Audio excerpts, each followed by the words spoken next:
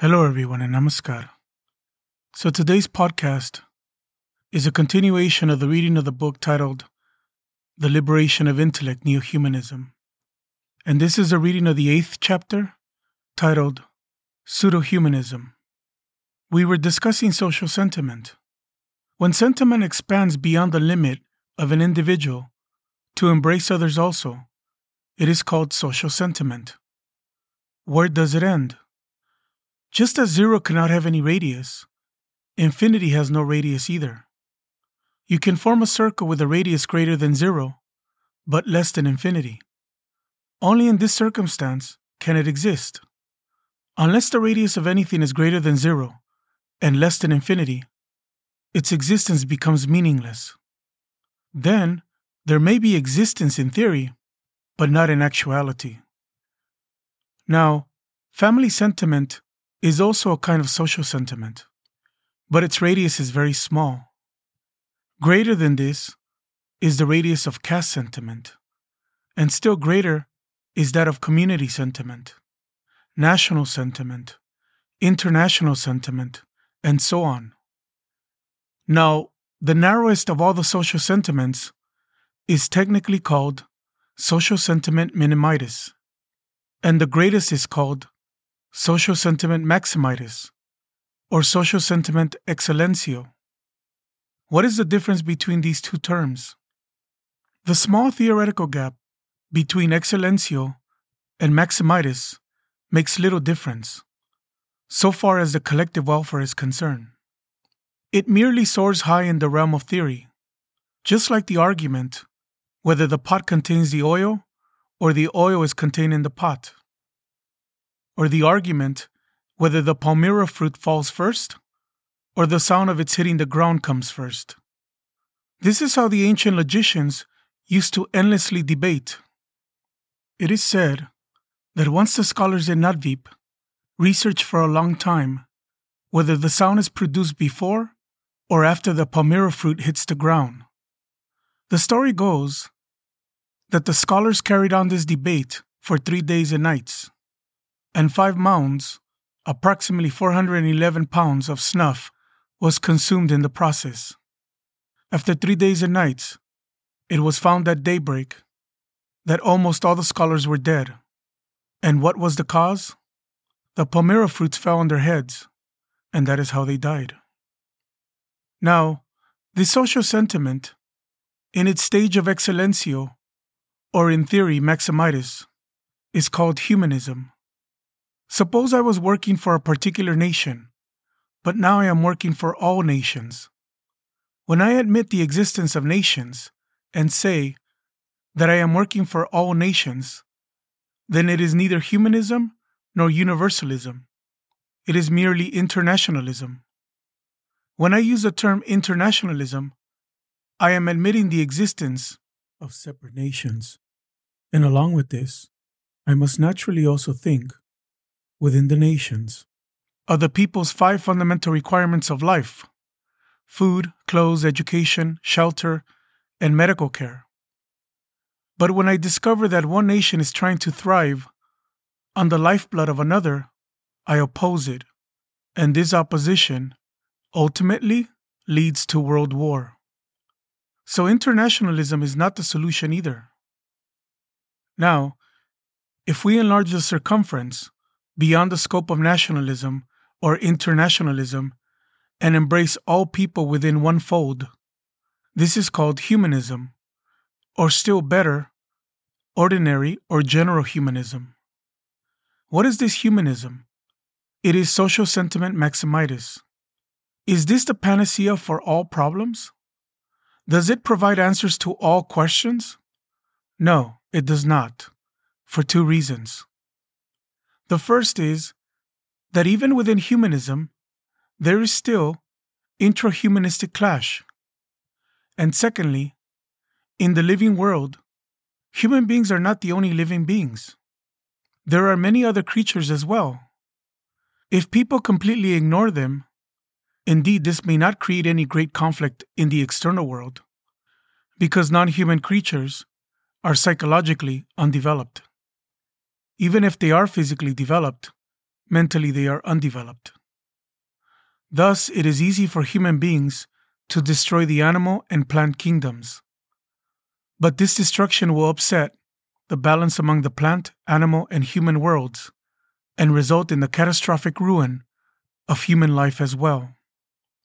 Now, what does intrahumanistic clash mean? Suppose I find that a particular social group is suffering from starvation, and I provide food for them. This is humanitarian, no doubt. But at the back of my mind, I am thinking, let me utilize these people as the suppliers of our raw materials and the purchasers of our finished products, because these people are now obligated to us. This sort of mentality will one day destroy peace in society. So the humanistic approach is not perfect. It is adulterated.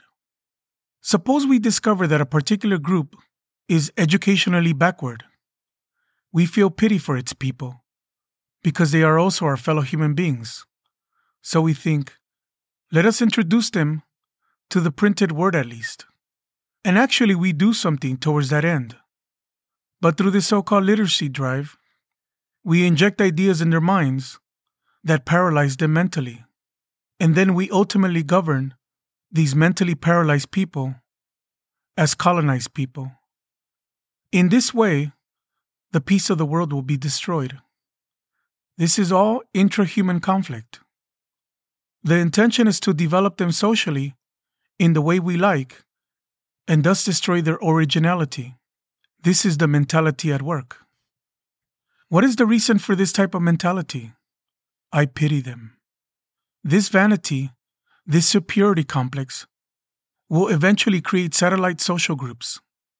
This adulterated humanism is not genuine humanism, nor is it true humanistic spirit. It is ordinary human sentiment, or pseudo-humanistic strategy in another form. It has some affinity with pseudo-reformist strategy. How does pseudo-reformist strategy work? What is its nature? It arises within social sentiment. Yes, what my opponents, the revolutionaries, say is correct. But if this really materializes, it will greatly inconvenience me and disturb my individual sentiment. So what we must do is to try to adjust with the existing situation. We don't want any great changes. We will just go ahead step by step. Externally, we may speak of reform, but in our heart of hearts, we have decided not to allow any change to take place. This is pseudo-reformist strategy. And what is pseudo-humanistic strategy? Outwardly, we preach the gospels of humanistic idealism, but in actuality, we stab others in the back. In the absence of a firm foundation, this sort of ordinary human sentiment remains unstable. This situation is prevalent all over the world today. You must make sincere efforts to see that it no longer continues. Intrahumanistic clash is a continuing phenomenon, and as a result, there are constant conflicts between individual and individual, between group and group. What is the reason? It is because this so-called ordinary humanism or general humanism is nothing more than an enlarged form of nationalism. Only its radius is large, or maximitis, as I said in the beginning. That is the only difference. So you see, social sentiment minimitis and social sentiment maximitis, although they differ in radius, are both mental diseases, which demand our equal attention. Suppose in someone's body there is a certain disease in one place affecting a limited area, and the same disease in another place affecting a broader area. The disease is the same. The difference lies only in the magnitude of the affected area. The social sentiment maximitis, or excellencio, that is included in social sentiment, results in clash not only among human beings, but also in mutual clash among humans, animals, and plants. If, instead of firmly establishing one's mind in humanism, one is guided by pseudo-humanistic strategy, One is bound by some means or other to bring the social group to which one has given aid within the scope of one's own social sentiment. Thus, today or tomorrow, they will become exploited, either directly or indirectly, and the exploitation will be more intense in the economic sphere than in other spheres. This has one very interesting aspect, which most people overlook. Depending upon the degree of economic affluence, some countries are called developed, some developing, and some undeveloped. Now, the interesting thing is that none of these so-called developed countries can stand on their own legs. They are simply compelling the developing and undeveloped countries to buy their industrial goods by creating circumstantial pressure on them. None of these countries becomes developed by developing its own resources. In those countries which are developing their own resources, the resources are not equally distributed among them. So naturally, some countries' resources will become exhausted sooner than others. And when this occurs, they will have to use force, either physical or intellectual, against others. So as long as there are bondages of nationhood, Maximides bondages, not to mention Minimides, the tendency to exploit individuals or the collectivity will continue to exist. This is bound to have its repercussions on political life as well as religious life. I said yesterday that religion is being used to create satellites. The propagators of religion are performing this unjust action, consciously or unconsciously. But behind all this lies the wealth of those who seek to create satellite groups as suppliers of their raw materials or customers for their finished products. Thus, there is pervasive corruption in religious life. None of these religions is Bhagavad Dharma, the all-embracing human Dharma. There is degeneration in cultural life also. Once one's cultural life is controlled, one becomes a slave. The rulers and exploiters, who are motivated by social sentiment Maximides, otherwise known as general humanism, want to exploit people in all spheres of life: social, economic, political, cultural, and religious. Hence, humanism cannot be considered the panacea. It is not a perfect remedy. Often, certain social groups, be they international groups or the largest social groups, seek to preserve their existence by destroying non-human creatures, animals and plants. But all animals and plants also have the urge for self-preservation. No creature dies willingly. This destructive tendency is operating not only in the inter-creature world, the torture of animals and plants, but also in the intra-creature world, within the human world itself.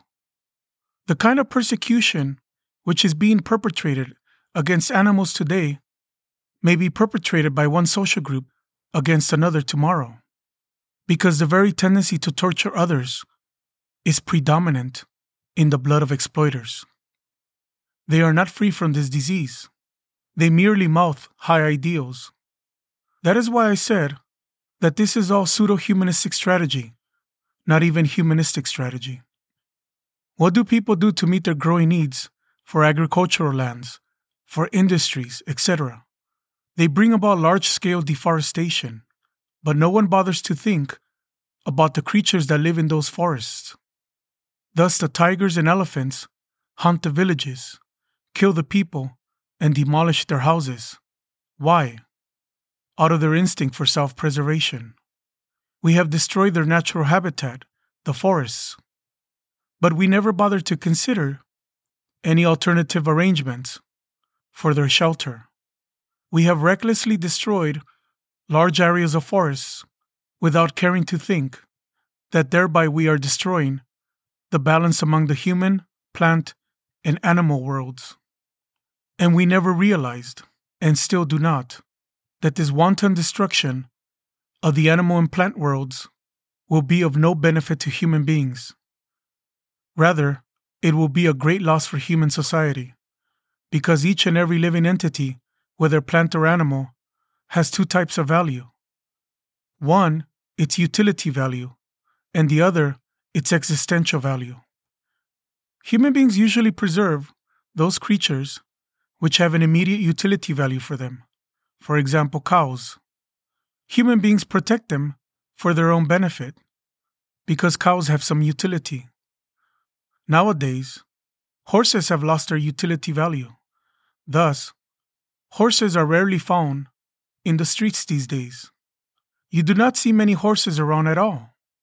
After some time, people will have to go to the zoo to catch a glimpse of a horse. They will not be found anywhere else.